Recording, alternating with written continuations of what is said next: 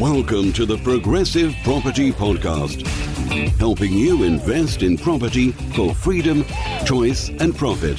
You'll learn new, innovative and multiple streams of property income, whether you want to start, scale or systemize, and even if you don't have deposits. Hello and welcome to the Progressive Property Podcast. I'm your host, Kevin McDonald. So who is Mark? Mark Homer is the co-founder of Progressive Property. He's got over 700 plus properties between himself and his co-founder, Rob Moore. Mark is one of the leading experts in the UK on property investment.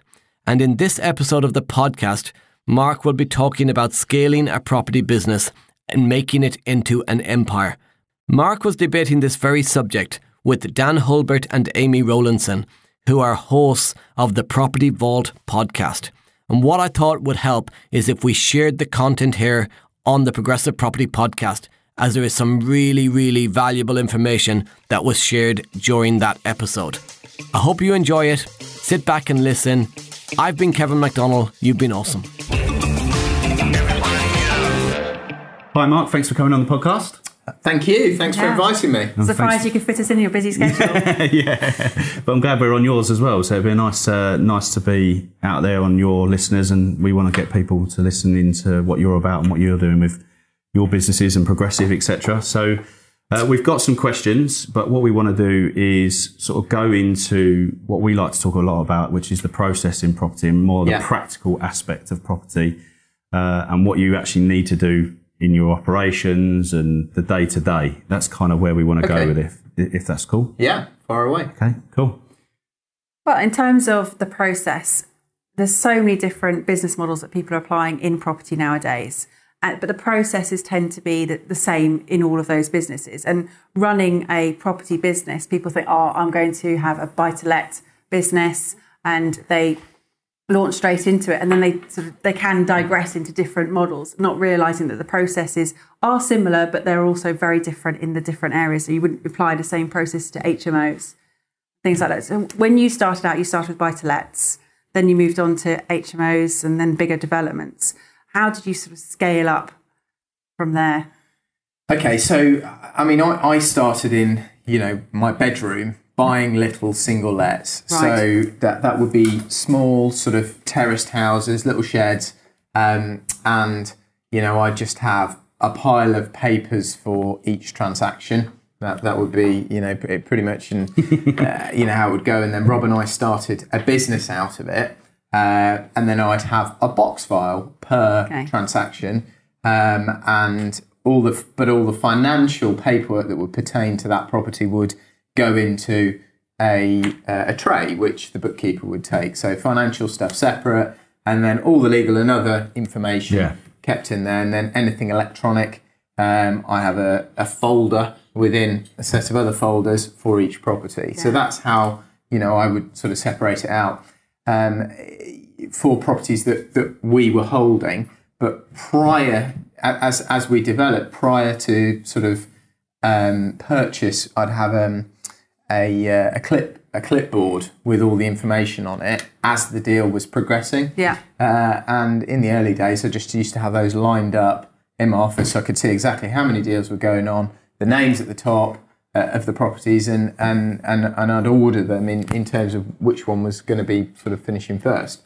And then we brought clients in, started building that business, and I realised I needed a computer system, some software to progress all those transactions, but there wasn't anything out there, and I still don't think there is, to do that. So I managed to get a grant from the local STEP, the Business Link operation in Peterborough, and we got a local software developer who developed this bespoke system to put all of our transactions through. Okay. So it's interesting you said that there isn't anything out there in the market right now to help you. Yeah. Why is that the case? Why hasn't something been developed that's massively available? How many people are there, how many property investors are there that are sort of progressing transactions and going to be buying. I mean, when we had that developed, I think quite we were niche, buying I suppose, isn't it? sort of 6 or 7 properties a month.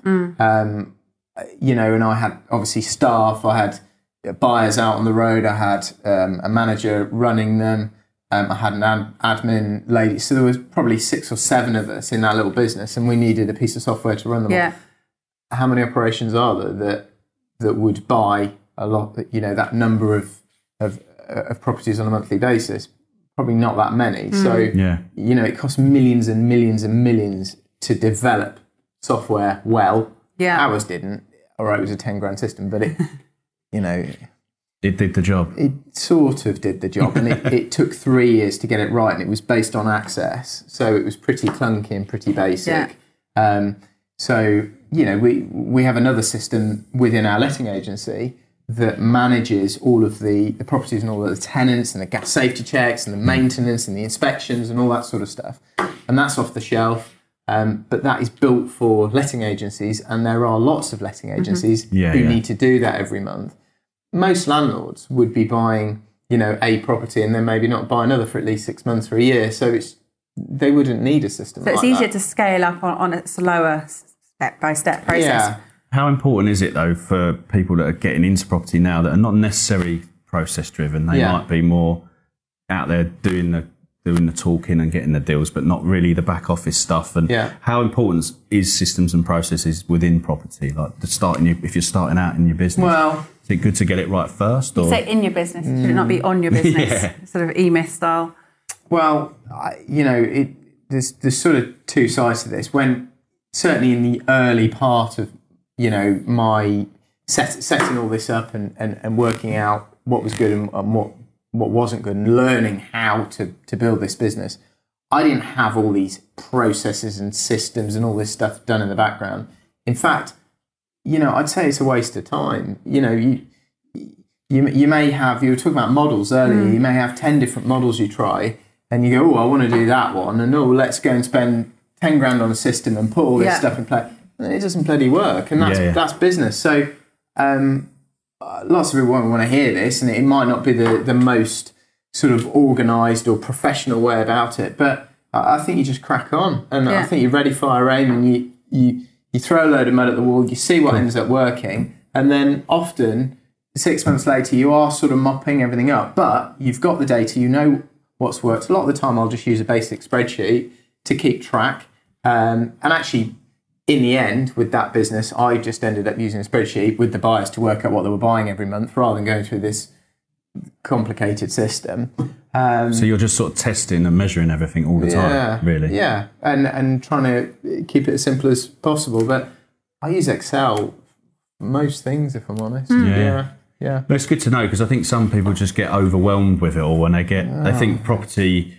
Because I always think property is actually quite a simple process. It's not particularly overcomplicated, but it's not easy. Like, there's a lot of moving parts in it, especially if you are trying to do 2 or 3 different business models at once, like buy to HMO flips or something. Then that's a lot of different things that you've got to understand and know. Yeah, it is. I mean, you need to be organised clearly with your paperwork and just have a good filing system and have a good way of accessing documents or electronic documents. More of mine is now, you know, electronically held. Yeah, cool. So you've organised it and you've filed it well, so you can get your hands on it quickly, and you can quickly see where it is in the transaction or what it is you need to do next. Yeah.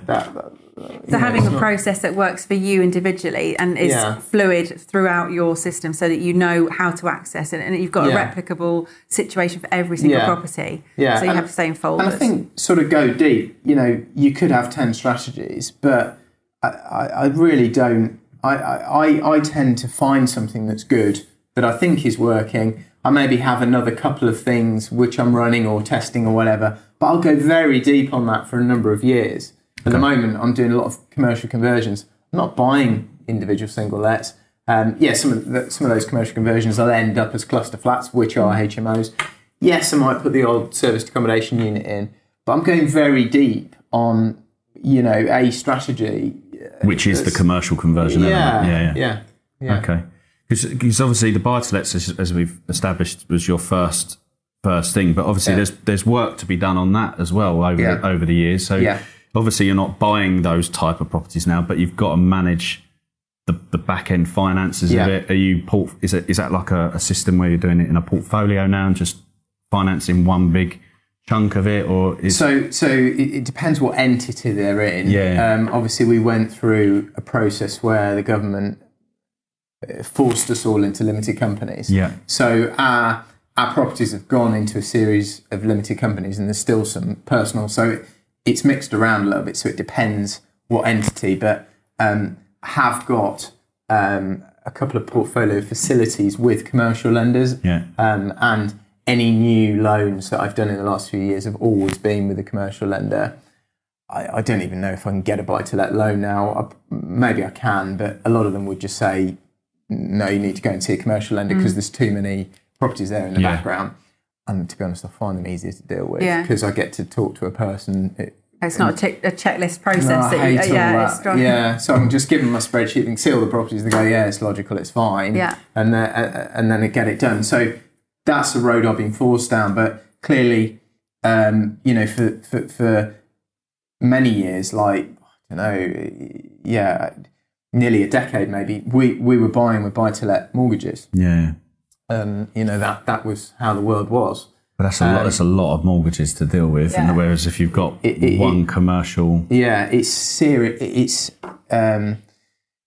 it's administratively very complicated because you've got lots of interest rates, you've got lots of product types, and the composition of the product is different on each loan. It's massive variety, isn't there? And in 4 or 5 years' time, when you've really, or 3, 4, 5 years' time, when you've got to revisit all of those loans to work out what it is you're actually paying and what you're likely to be paying shortly, and then is there an exit fee or not? So all of that goes on a little spreadsheet.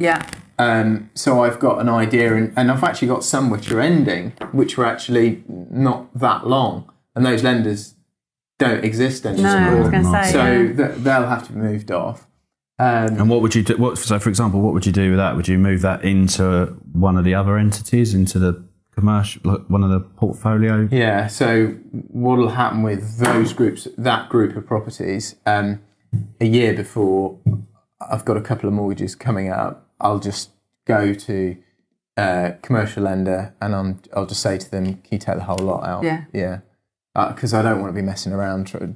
That's not a good use of your time. No, I remember you saying, I can't remember, I think it might have been... I get a better deal, probably. I'll probably get something in the twos, That's what I think you were saying. You were saying you actually get a better deal, and sometimes it's even on a repayment, I think you were saying. Is that correct? Well, ones I've been doing in recent years have been a hybrid product, which is often interest only for 50% of the loan, and then the last 10 or 15% is on 5-year repayment.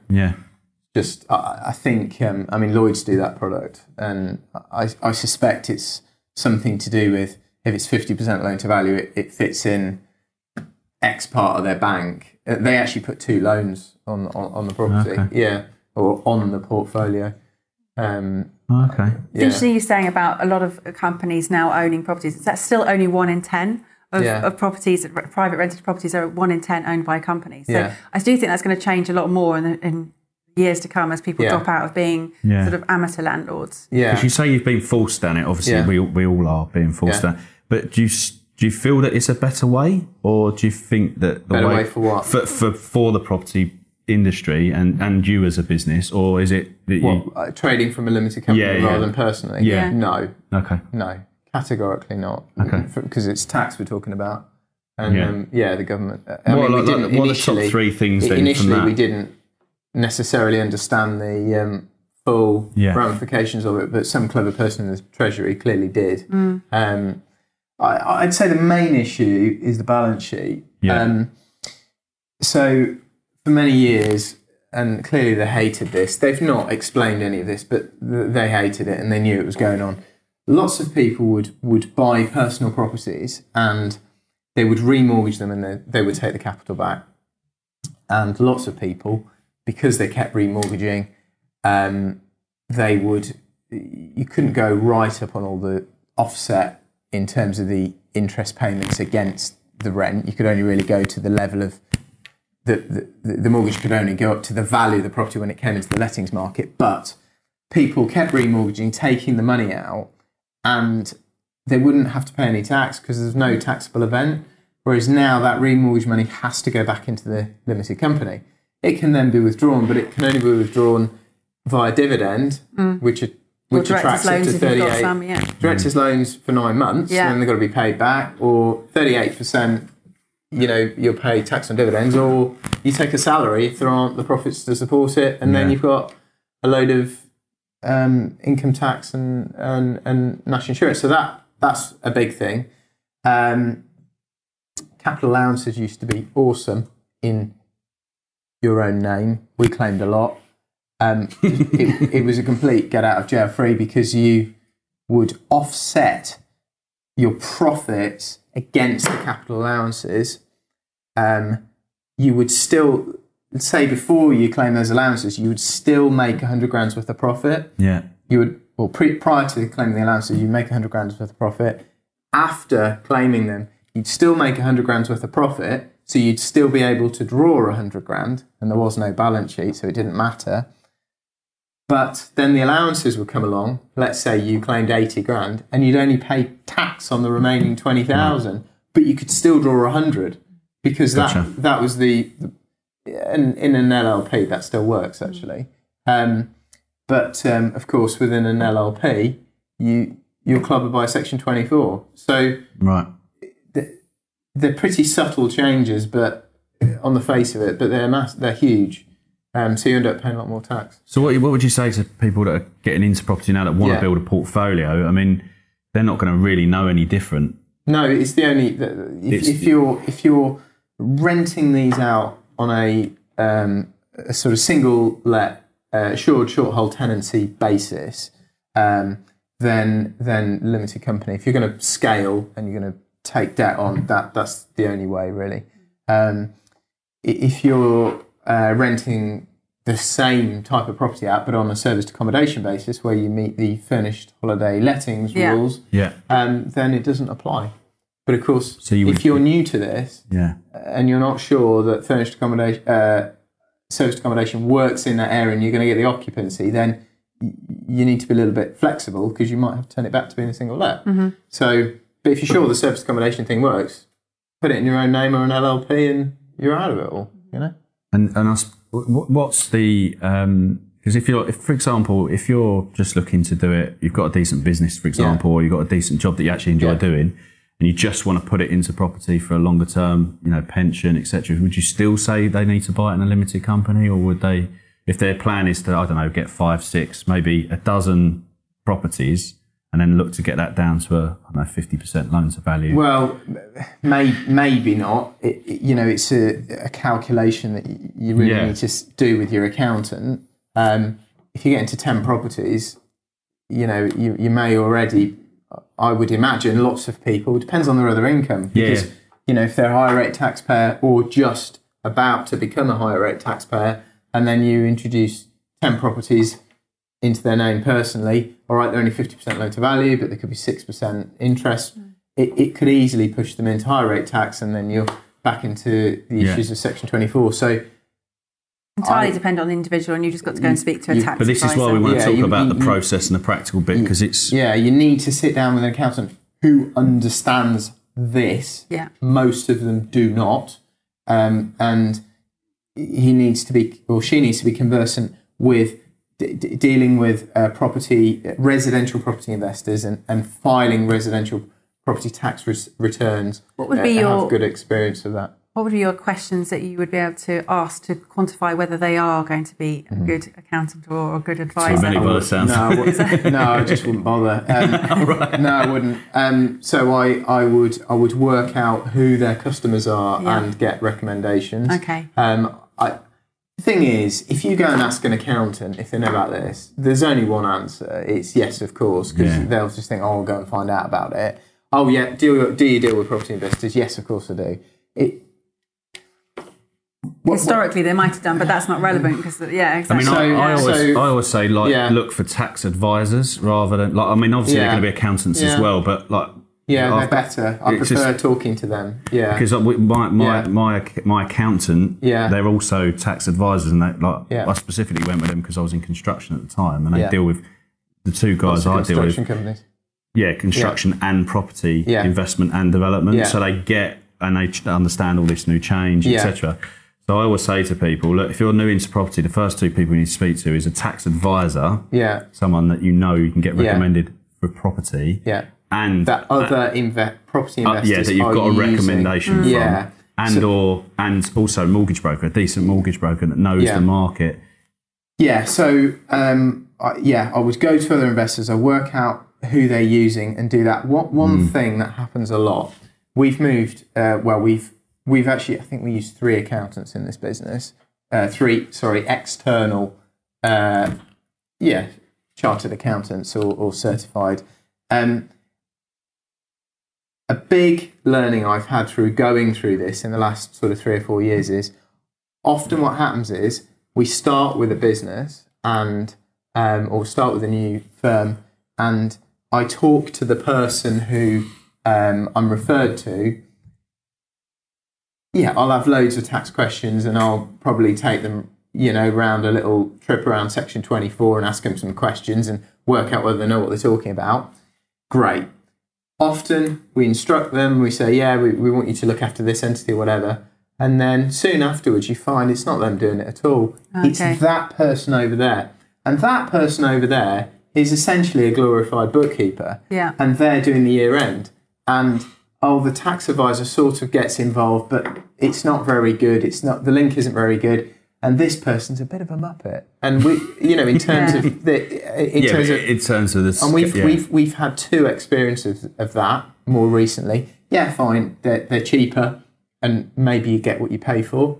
But you definitely do get both of those firms now we are in the process of getting rid of because the person who actually does the work and files the return doesn't have a deep understanding of this. Isn't experienced enough. No. And they've made errors, which have cost us a load of tax. And of course, HMRC will just take the tax. So, have you got no reclaim on that though? It's just not worth it. So what I don't understand, or what I find difficult is, where they've made mistakes. The average person who's going to be investing is not going to know. No, it takes years to work out what's happened, to get the experience to work. Yeah. But you compare and contrast. So this is why if you go to a mortgage broker or a builder, it's such a good idea to have 2 or 3 running at one time, because the difference between them will be huge. Yeah. And what will happen is it'll become very obvious. It's like when people go to a letting, they go, I've asked all these questions, I've sat them all down, I've checked all their insurance and all this and all this crap, whatever. But fine, do all that. It's the practical application. But do it with 3 of them. Yeah. So, and then give a third of the properties to all 3. Yeah. And then you'll bloody well see over a period of time who is best at doing all that. You'll learn a load of stuff because one will be doing stuff that the other isn't and all the rest of it. And you may end up settling on one. It's probably a good idea to have 2 just in case one goes wrong. Yeah. But that's the best way to work out who's good and who isn't, and to learn. So it's trial and error. It's the same with what you're saying with builders. I mean, I've been through it for years with getting new people on board, and I've had builders where they've come in and they've actually made a complete mess of it and ended up costing me a lot of money because they've cocked something up. Yeah. But it's the same with smaller builders. Like they come in, or people are doing buy-to-lets, maybe a quick kitchen or bathroom, a bit of a tosh over, and then they want to go into HMOs or bigger flips or small developments, and they're trying to use the same builder, and that builder is not the same person that they should be using, or they try and do 2 or 3 projects, and that builder's just not got the scale or capacity to do it. So for me, it's always. But they'll tell you they. Yeah, but they tell you because they want to do the work, but they just haven't got the capacity. They may even with the best will in the world, they really want to grow into that thing, and they may be using you to, but it doesn't mean they can do it. Yeah. I've had personal experiences of that in a big way over the last few years. Yeah. Because this is one of the messages we do like a practical property training for people, like just the nuts and bolts of how to work with builders and all that sort of stuff. And this is one of the biggest fears, is working with the builder or even like recommendation. I think architects get away with it a lot though as well. I think architects get away with murder. I've never really had one that gives me what I need. No. Especially in the domestic building industry. No, they get away with so much. They don't do half the things they're supposed to do. No. There are some good out there. There are. Oh no, there are. But what I'm saying is they don't even put schedule of works together. They don't even put specifications together. You know, they're just lazy. A lot of them are lazy. Yeah, I mean, that's personal experience. The thing with architects, you need to find the right person for the right job. Yeah. A perfect example of what architects will try and do, which absolutely they shouldn't be doing, is when someone comes along, they want to build a couple of houses. They go to the architect. The architect says, "Yeah, I'll draw the plans and I'll get you planning permission for you." Wrong thing to do. Absolutely wrong. Because I spend a fortune on those. They'll probably draw. Yeah, they'll probably draw them. They won't get the highest density. They won't get the stuff, and they'll probably just put the plans. Put the application in. The first place you start is with a planning consultant who understands the system, understands how to push against the officers. Maybe is local, knows the officers really, well, knows how to appeal and all the ways around it to get you 3 houses or 4 houses. Then tell the architect, tell them what you need to be drawing. There's 2 sides to getting annoyed about using the wrong person for the wrong thing, though. If you take a commercial, an office, all the office, majority of the office buildings that are for sale, or a lot of them now, the agent gets involved and tells the vendor, get an architect in, draw it all up, and then you can just put your prior approval in, and then we can sell it with that. Which to me has become more and more annoying over the years, because years ago the agents didn't even know. I just keep my mouth shut and I just sort of buy it and then but the agents, keep them all apart. The agents just crack me up because they don't even allow for like costs or financing or I don't think they want to, because then that probably suppresses the purchase price. But the thing is, in every case when a vendor is selling, they're not usually a property developer, because if they were, they'd be doing it themselves. In every case, they've gone to the architect. The architect's gone and put massive flats in, really inefficient use of space, massive lobbies. Yeah. The density is low. So it actually does give you an opportunity to buy it, because the agents got involved, not put a lot of the costs in. The purchase price is massively inflated based on those plans, but you can actually make it work, because you can take it away and quietly increase the density, and then you get something that works. That the vendor doesn't understand that. If the vendor did see these plans, he'd suddenly want 2 million more, but that would never have worked because he hasn't really costed it properly. So it's a bit of a double-edged sword. You can use. So you kind of need it, but and the whole planning process is a big quagmire of delays and problems and officers, and consultees causing issues and all that sort of stuff.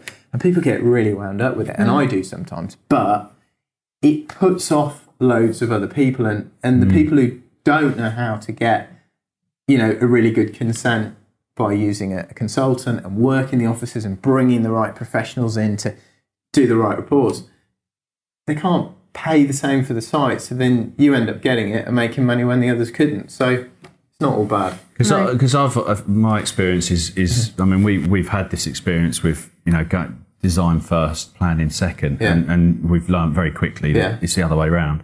And but we learn from it and we push forward. But with planning, like consultants, I've got 2 or 3 that I know, and they're pretty cool. Like you can talk to them, they'll give you some feasibility appraisals, and as long as you communicate and feedback what's happened with it, and even if like the vendor's cuckoo land with what he wants or she wants.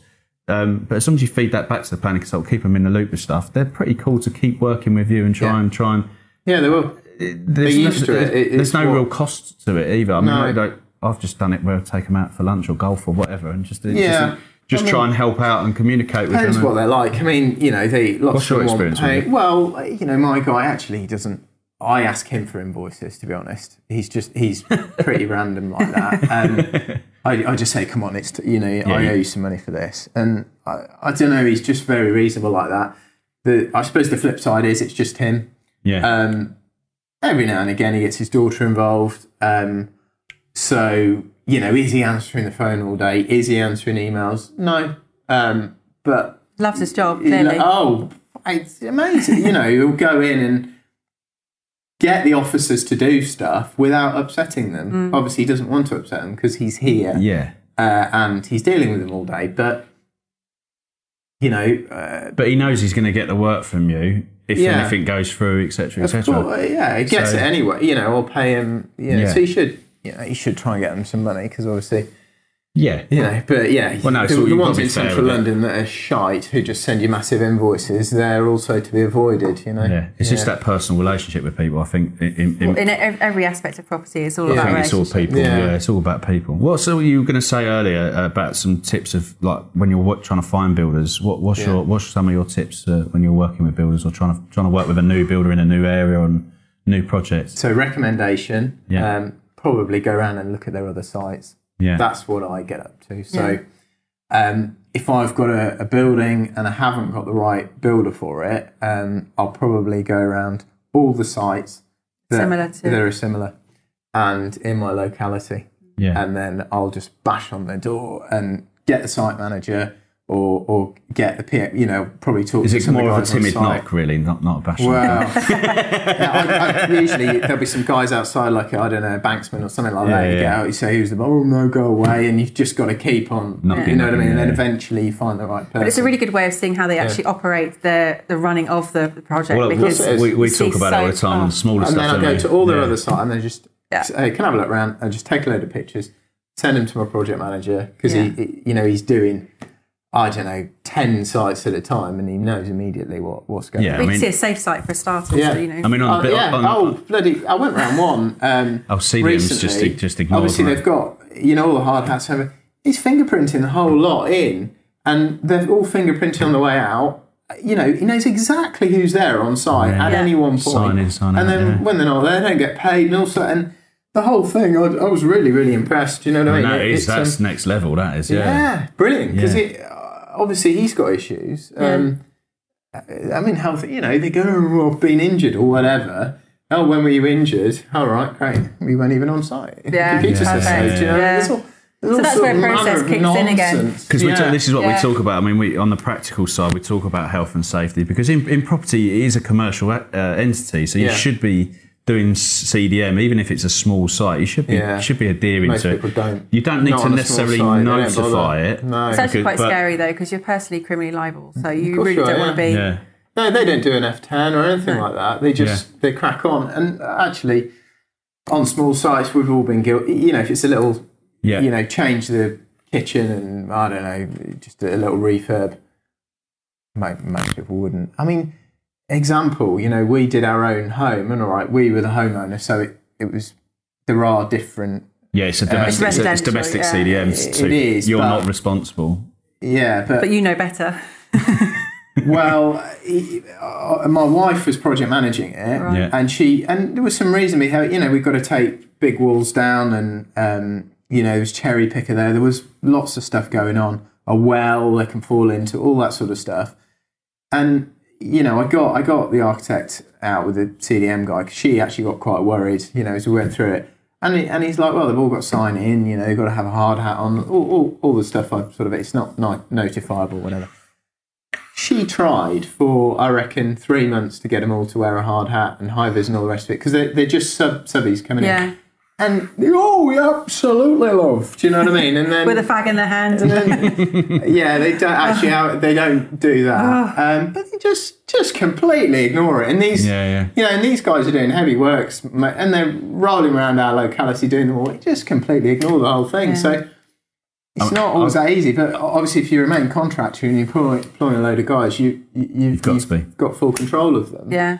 But for me, Yes, I do little, we've had a load of licensing on HMO. So they've been in and the council have gone, that room's not big enough. So I've had to take corridors away and make rooms bigger and, make the amenity standards, make kitchens bigger. And, I'll just sort of pay a guy to go and do that sort of stuff. So I'll do little jobs like that. But all of my commercial conversions would be with the main contractor, with a JCT, and then there's a CDM controller.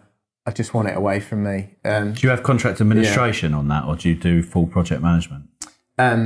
I have, well, it's a design and build, and then I have a project manager who is employed by me. Oh, okay. Yeah.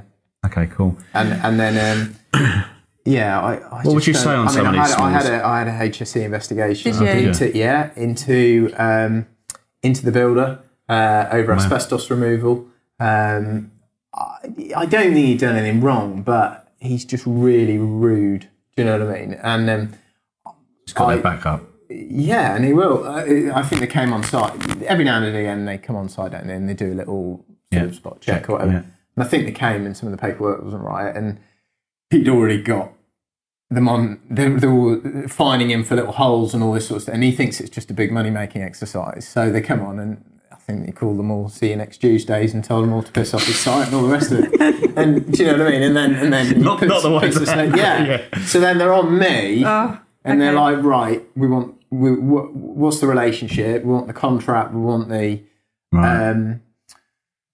basically all the paperwork. And of course, I've got the contract, and they wanted a couple of other bits, and actually, I'd seen a lot of the asbestos report and pictures, and he used a license. Contractors to get rid of it. Yeah. And you got your tax back on that, I hope. I do now. Remediation relief. Yeah. Do you know I didn't back then, but now I do claim remediation relief. No one tells you about that. No. I mean, it took me. I probably only realised that a couple of years ago. Well, my accountant told me, so that I know I've got a good accountant. I know an accountant that told me about that. Yeah. Never. No, she said, "Have you had any asbestos or with the R&D surveys? What were the results? Did you have asbestos?" The amount of people don't even know what an R&D survey is. Yeah, I mean. So actually, I've had the R&D guys out to claim some. I had to do a big steel design, so I'm going to claim some on that. But with that they got really heavy, and my initial response with that, because it's criminal, I just got solicitor straight away, because I'm not telling them anything, because I'll just go and get advice. And I spoke to the solicitor, and he said I wouldn't say a word, and unless they issue a section whatever on you, and then you're compelled to give them. They got a lot of power. They got a lot of power. Exactly. Yeah, and they got a lot of power. So I watched the pressure that they applied, ringing up, and threats and all the rest of it. This is like, no, not until they issue this, whatever. So they issued it, and they got their contract and whatever else. And actually, they went away pretty quickly. But during that process, I got the solicitor to be very specific about what my duties were, and of course I got a load of woolly rubbish back as usual, and you're still liable and all the rest of it. So you've got a solicitor that you can palm that off to, but the average investor is not prepared for that scenario. No. Well, the average investor, in my opinion... But it took me 15 years of doing this until I even heard from the HSE. Yeah. And it wasn't because I got a main contract. It was actually him they were... And they've gone. They have nothing to do with me now, but it's him they wanted to. But... Yeah, you're absolutely right. I got a health and safety question last week. This stuff changes quite a lot, and you can go to a solicitor. Actually, I just went on the HSE website. It's really good. Yeah, it is. There's loads of information. And you can get the CDM Wizard app, which you can download if you're doing a refurb project. And it has to be correct.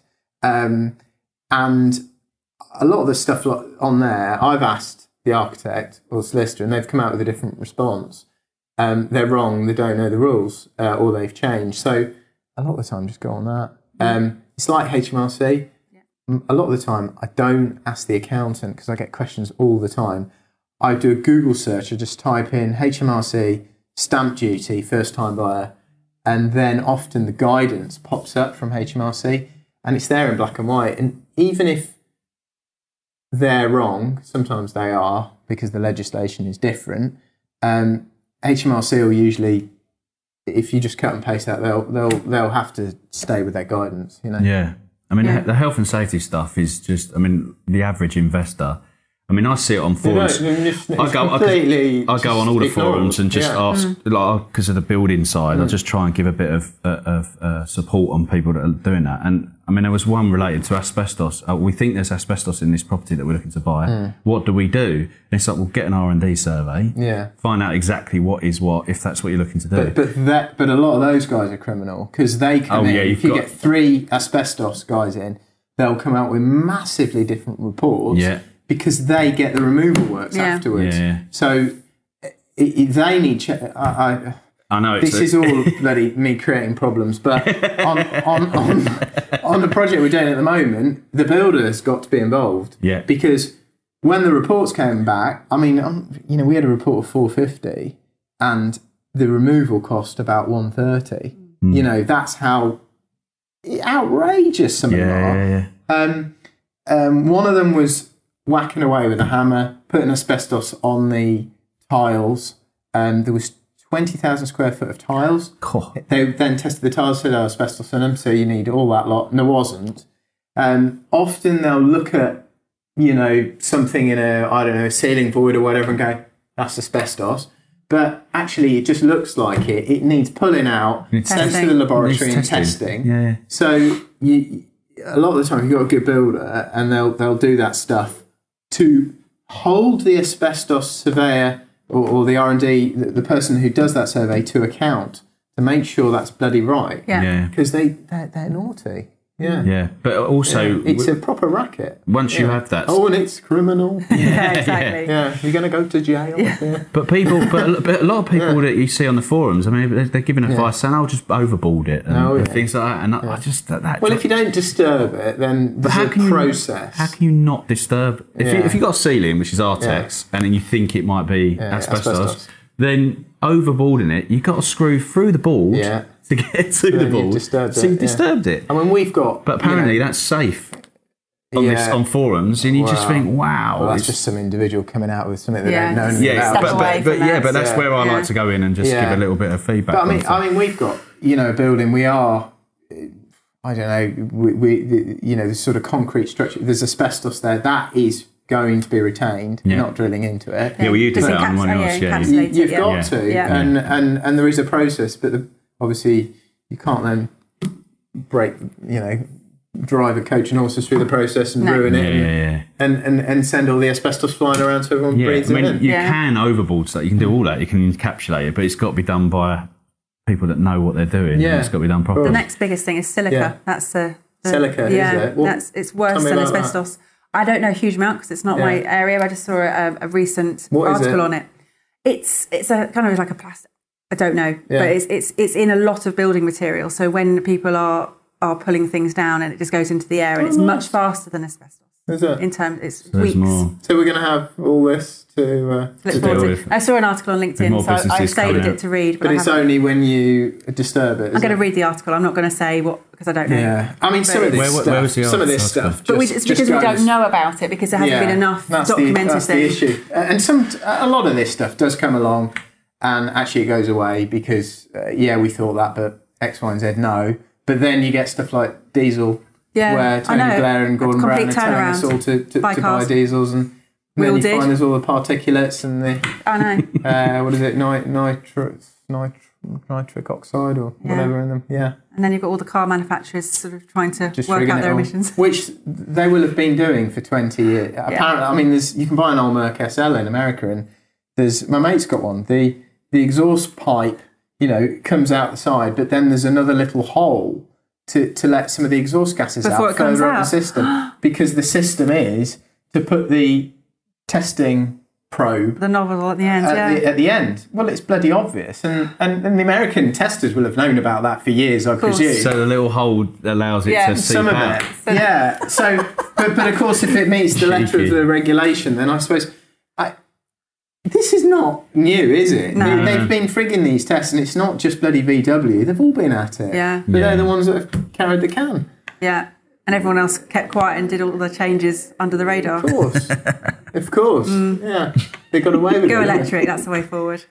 Until they decide that the batteries, the lithium-ion batteries to produce and dispose of, are more environmentally harmful, and the There'll always be something. coal-fired power stations emit more, whatever's to... Horse and there was a big article on that. No, that's no good because bicycle because of the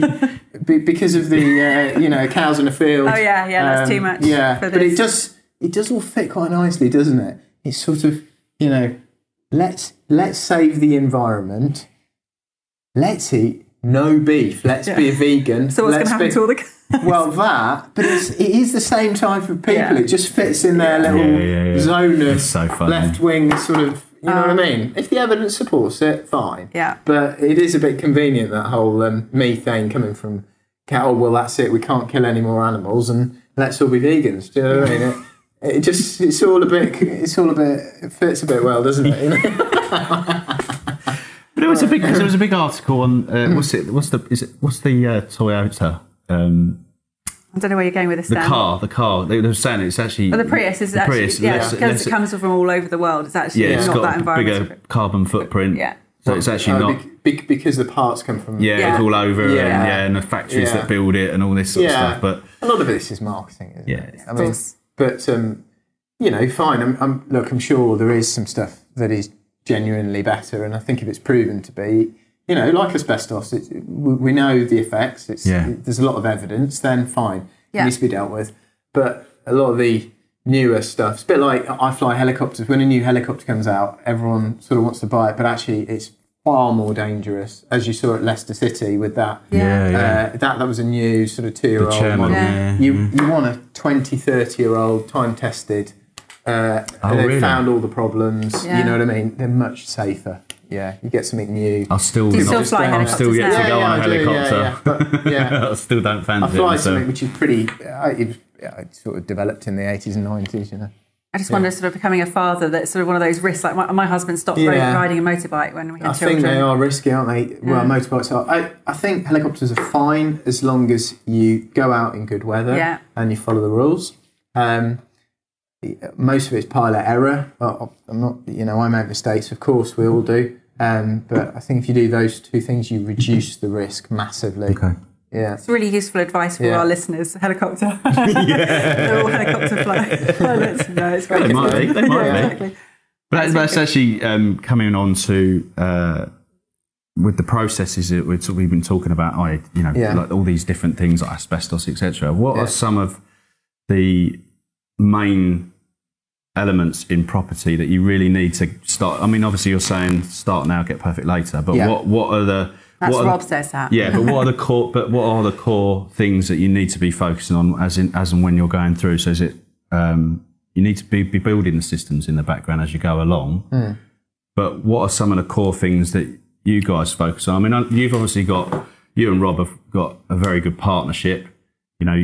Actually, something you said at the round table that we came to. Oh, it's amazing, actually. You said that you sort of lift one another and you aim to be the best partner for each other. Which was really quite nice, because that's what we were talking about recently. So, Rob's good at that. I'm probably less good at that. But he is a very good partner and works on being a great partner to everyone. Do you know what I mean? Yeah. Whereas you just get on with it? Well, probably, and then probably upset people. Do you know what I mean? But he sort of puts up with it. Do you know what I mean? So that's a good thing. He's more learned with all that, I'd say. Yeah. So what's your roles and responsibilities in that? I suppose that's probably a good way to put it. Like because a lot of people come into this, they look to maybe joint ventures to see that they can better their journey or quicken their journey. So how did that work with you guys, and what do you do more of that Rob does? I mean, I think we know personally what you guys do. Yeah. But so anything sort of money, finance, with anything with the properties, really, the management, anything like that, I would deal with.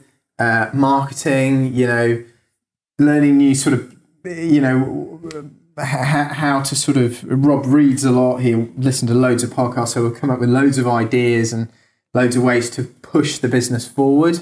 Rob will, enjoy that sort of thing a lot more. He'll, in terms of sales, in terms of better sales processes, finding better people, new markets to go into with training, that would be Rob. So, anything to do with the properties, really, I deal with. He doesn't get involved with the properties, really. And how early did you sort of separate those different roles? I was quite early, probably. Yeah, within the first year. And we got you mentioned the E-Myth earlier. Yeah. We got the organisational hierarchy out of there, and we just put our name in each area. Yeah. There was only two of us and my mum in his front room, and that's what we did. Yeah, so that was... It's a phenomenal book, actually. It was one of the first books I read when starting out in business, and it's a go-to book that I recommend to everybody. Yeah. And if they don't read it and they don't get any value out, read it again. Yeah. Because there is a huge amount of value in it. Yeah. So if you're more like yourself, or if you're more like Rob, is it good to get a partner, or is it really you just need to do that stuff that you don't particularly like to start with and then get people in, or how would you? I think maybe you start, because I started on my own, didn't I? Buying properties, and then I met Rob.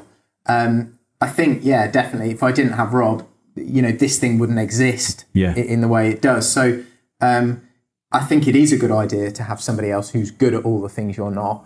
But that doesn't mean go and do a test, a little personality test and go, that's it, we're the best fit. Yeah.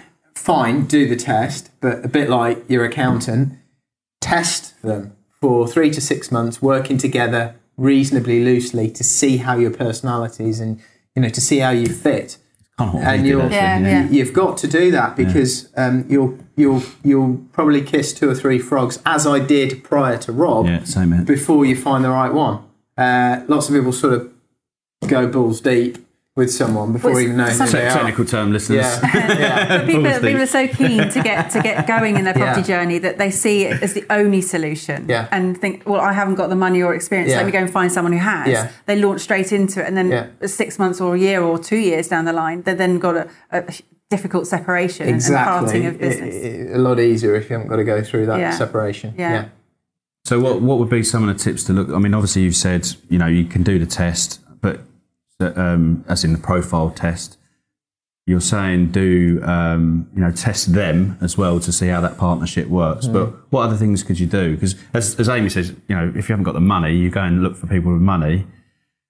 It's not always the right person. I mean, I've turned lots of money down because they're just not the right fit for me. Like the values just don't align, in my opinion. So I'll just say no thanks and move on. But I've had partners where I've made so many mistakes where you rush into it because I'm trying to get something out of them and they're trying to get something out of me. But that's really, and it was only what you guys said the other week at this round table, and I was just like, that's it. You've got to be the best partner you can be for that person. And anyone I've sort of been in a partnership before has just been trying to get what they can. And me at fault as well. Like trying to, because I want to go and do this bit, and I just want them to do that bit, but not really set that expectation or really understood what they want out of the thing. So. Yeah, I think it's really. Would you say there's anything else, or would you say in a nutshell that's pretty much what you need to do with a partnership? Probably, that's it. I mean, anything you do, try and flip it around and think, if that was done to me, or I was looking to do that, how would I feel? Try and sort of give more than you receive. Try and be sort of flexible to what they want. Rob wants different stuff to me. He probably, in terms of cars and things like that, I wouldn't, spend the money, but, I'll try and be flexible in that way, and then he's flexible with me in other ways. It's a lot of give and take with it, Yeah, but you've got for me, like, we talk about this all the time, is the reward is kind of what people get attracted to get into a partnership because of something that they want. But the relationship is the first thing you need to build and understand. And also what people forget is that there is risk and there's responsibility, and you've got to equally take both. I mean, we've had it recently in a partnership where we were looking to do a small development, and right at the death, they've pulled out because they've got a scarcity around putting someone else's money in the deal, which we've been saying all along. It's a third risk. This when they do it at the last minute. But that's when you came in and obviously worked with us on that particular development. But it's crazy, like people. They just focus on that reward and don't look at the risk and responsibility, and really 9 times out of 10 not interested in building a relationship to what it should be. That's how we and the look at relationship's really important for me, is to test it in different environments, because if you're in a similar environment, if you've met someone through the property education system, go out for dinner, talk to them there, and then go out and meet their family and their friends socially, because they will operate very differently in different environments. And their risk will be different. You meet someone who's a friend and then you start a business, it's just not relevant. You've no idea what they're like at work. No, and how they sort of... That was my first business partnership was a friend. Most of mine have been, they just don't work.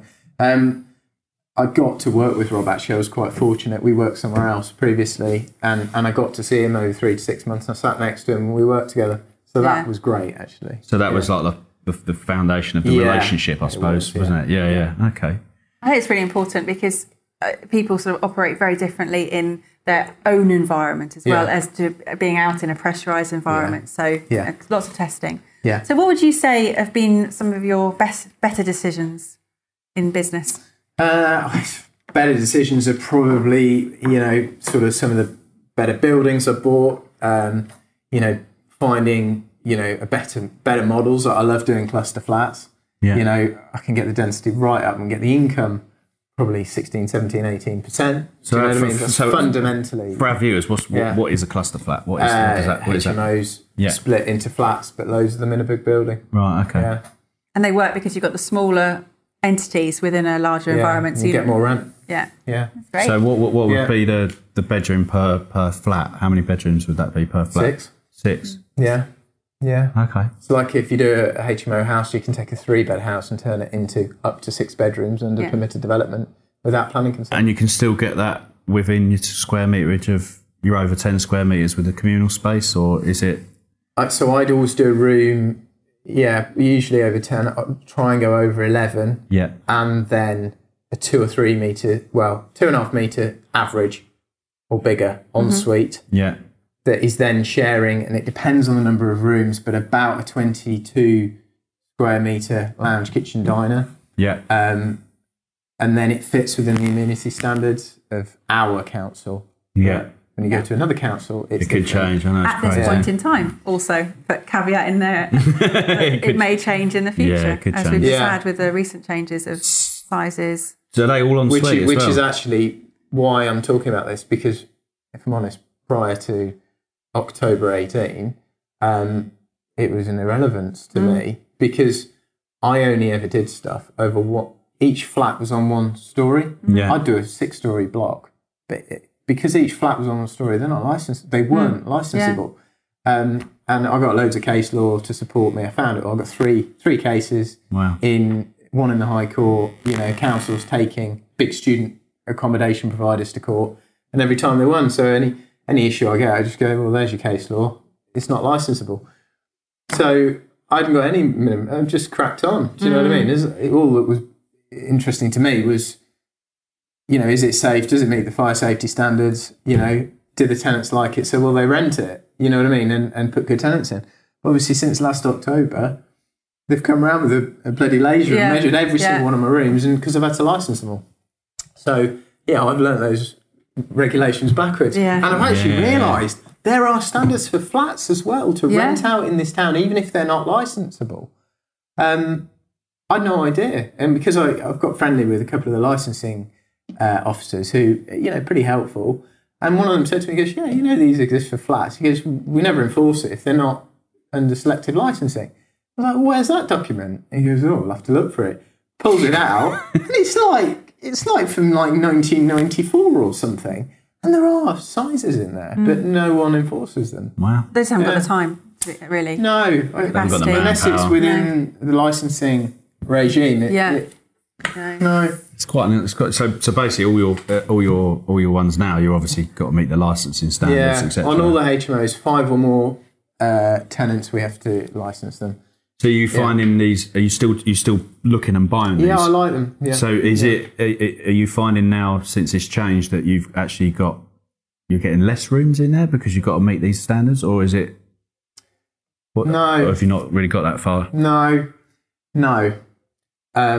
I'm just having to get involved because you can't leave it to the architect and the builder. Yeah. So what I do now, when they start the room, start setting it all out within the building, I go along with my laser measurer and I measure every single room, and then I work out for that number of rooms how big the lounge has to be, and if that's big enough. And sometimes on a couple of them, I've just got them to move the wall that much and that much.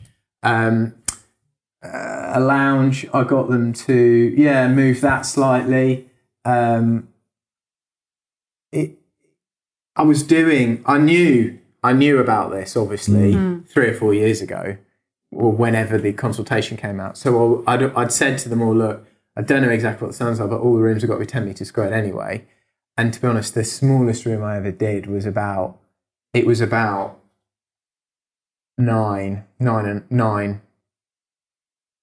is that right? No, yeah, it was about 9, and it was hard to let, or was it 8.5, something like that? Yeah, and that one, the council refused to license because the lounge wasn't big enough. Yeah. So actually, that one we've bashed through, and we've created another floor area over the stairs to create mezzanine. a bit of a mezzanine, just to put a wardrobe in, just to get the room size to the standard. And the officer's like, that's fine. It's just working just with ticks the them. box. Yeah, absolutely. Yeah. So I've got a couple of questions from our audience, and one of them is from Mark Nicholson. He's asked, who inspires you in business on a daily basis? So I love watching Warren Buffett and Charlie Munger. When they bring, they have their sort of annual Berkshire Hathaway sort of conference, and it's on video, and I lie in bed watching that. A lot of the time it's hours and hours, and they just rumble on, but there's a lot of truth. Those guys don't give a monkeys about, they do have a business to protect, so they have to be careful about some of their answers, but especially Charlie Munger, they're so old, and they've sort of done it all, and they really, their experience is just unbelievable. You just hear so many truths come out of their mouth and stuff you can act on. Obviously, it's generic; it's not specific to our market. But in terms of investment and how to value things, and adopting the long-term attitude. Yeah, really. They're the cleverest of all of them. Is that where you say your traits lie? Like you see stuff in yourself with them? Is that why you resonate? I'd like to aspire to be more like some of what what they believe and what they do. Yeah. Well, that leads in nicely to my next question, which is Matt Elder asked, what is the legacy that you'd like to leave behind? So I've got a son now, and congratulations. Congratulations. I would love to leave him this great portfolio. Obviously in conjunction with Rob's kids, because we own the portfolio, or a lot of it together. Mm-hmm. So I'd like to leave them this great sort of machine, but that isn't just gifting it to them, and I won't, probably made it a bit public now, haven't I? But I certainly won't be telling him that that's what he's getting in the earlier years. He's going to have to go and do all this stuff. Well, that's the same with a lot of sort of philanthropists that they get to that stage where they don't want to just gift the entire business. Right, it's just pointless. But that's interesting, because that leads me on to, I wanted to dig a little bit deeper on that, because obviously you've said before in podcasts and at the round table, like your dad was like, don't get married, don't have kids and all that. And that's kind of where you were always going. But you built a lot of your success and wealth before your son and marriage come along. Yeah. So what was the drivers then? How's that different now? Probably not changed very much, if I'm really honest. Okay. It's still sort of, I just find I get a lot of excitement building a really solid wall of money coming through every month. This income stream, I get a lot of excitement from creating a better way of investing and making money that is perpetual. Yeah. Obviously, my wife's son came along later. But so there must have been a bit of. I mean, I get that side of it, but emotionally, like, what were you doing it for before? Just passion, wasn't it? Was it just passion? But it's still passion, but also now you've got an added. Yeah, enjoy it, and obviously I love the feeling of financial security and independence as well, of course. And obviously I can give that to them, which is great. Yeah. But I've always been able to give that to them because they came along later. Yeah. That's awesome. It was interesting you say about the financial security, because financial literacy in this country is very poor. Yeah. And it's something that I was almost oblivious to, because it wasn't something that, for me, I left it to my husband. Yeah. And then when I started creating a business 3 years ago, it came to the forefront that I was actually really financially illiterate in terms of understanding a lot of the mechanics of business, having always been an employee and then not setting up a business.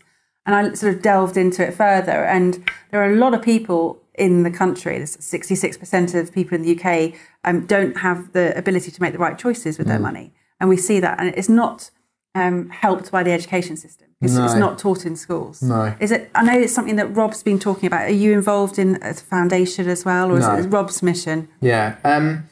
I obviously it would be good if in schools they did teach some of this stuff. Yeah. I know Martin Lewis has been going around, and he'd be the right sort of person to be teaching them stuff. I use his website quite a lot. I did Latin at school, and me too. I'm not sure. I think this would be more relevant. Yeah, I agree. There is stuff they're doing at school which is not relevant. They need it's also the home, because you can't put the entire blame onto the education system. It's also the home environment. It's more the home environment. Exactly. Actually, the friends I have that are the most financially literate are my friends that went to boarding schools and really good private schools, because their parents were business people and they taught them what to do. Yeah. Whereas my friends who I subsequently went to a sort of local, it used to be a grammar school, really good, lots of the parents are accountants, doctors, and they have obviously taught them what to do, but vocational, but not entrepreneurial. Yeah, not making anything like what the other lot are, because the parents haven't injected what they didn't have the money to go to that school. The reason they had the money was because the parents were financially very literate and had businesses and made lots of money and didn't lose it all and spend it all. So clearly they've then injected that into their so it's about peer group, isn't it? Yeah, if you can get your kids in that peer group, then it's going to rub off on them. And again, it links in with the property networking. You're going out and you're meeting like-minded people, and you're going into an entirely different arena. Yeah. And open your mind to a lot of different opportunities. Peer-to-peer networking is it's like-minded people, because you get to know more about what they're doing, and a year ago you probably didn't know any of that sort of stuff. Was it Darwin said it about don't let your schooling get in the way of your education? So it's very true. Constantly, learn, and what you learn in the classroom. Yeah. Probably 50, maybe less than 50% of it. It's actually all the people that you're surrounded with all day, and even just down to think. We're looking at schools at the moment for Freddie, and we've been to a couple, and walk in and there's only 15 of them. They all stand up, bolt upright, and they're all disciplined. Well, it looks like they're disciplined. Obviously, as soon as you turn your back, they're probably like that. but I know a few friends' kids that go to that school, and they're just setting their minds, to do the right thing in terms of the routine, discipline, what they should be focusing on through the day. That's not what they're learning in the classroom. No. Yeah. And then they're surrounded by a load of other kids that hopefully are doing right. Obviously, some of them aren't, but No, I feel as a parent that I've entered a different area of world, becoming a business owner, and now my children are older. They're 16 and 14. And I'm just so happy that they are seeing me do what I call myself a midlife beginner. It's a phrase I heard in the progressive community. And it's never too late to be what you might have been, which is a quote by George Eliot, which I just... You've got loads of time. Yeah. Of course it isn't. Yeah. Your kids are brilliant. I mean, we do our podcasts around Amy's, and they cook us lunch and all sorts. It's brilliant. They're great, yeah. They're very well schooled. All good. Have we got any other questions? I think that's it. I think we've covered quite a lot. Thank you very much for your time. Thank you, guys. Really appreciate you giving me the opportunity to come on your podcast. Yeah, likewise. No, and likewise, thank you very much. Thank you very much for your time. It's been really, really insightful. Loads of good information. I think it's just good to see what you can do but you still have the same problems and challenges like everybody else does. It's just you're that bit further along than other people, and you're doing bigger things. But you can do this stuff. But it's about doing it, testing it, learn from it, best practice, do it, test it, best practice. But so that's kind of what I've learned from you today, definitely. So, great. Thank you. Thank you very much.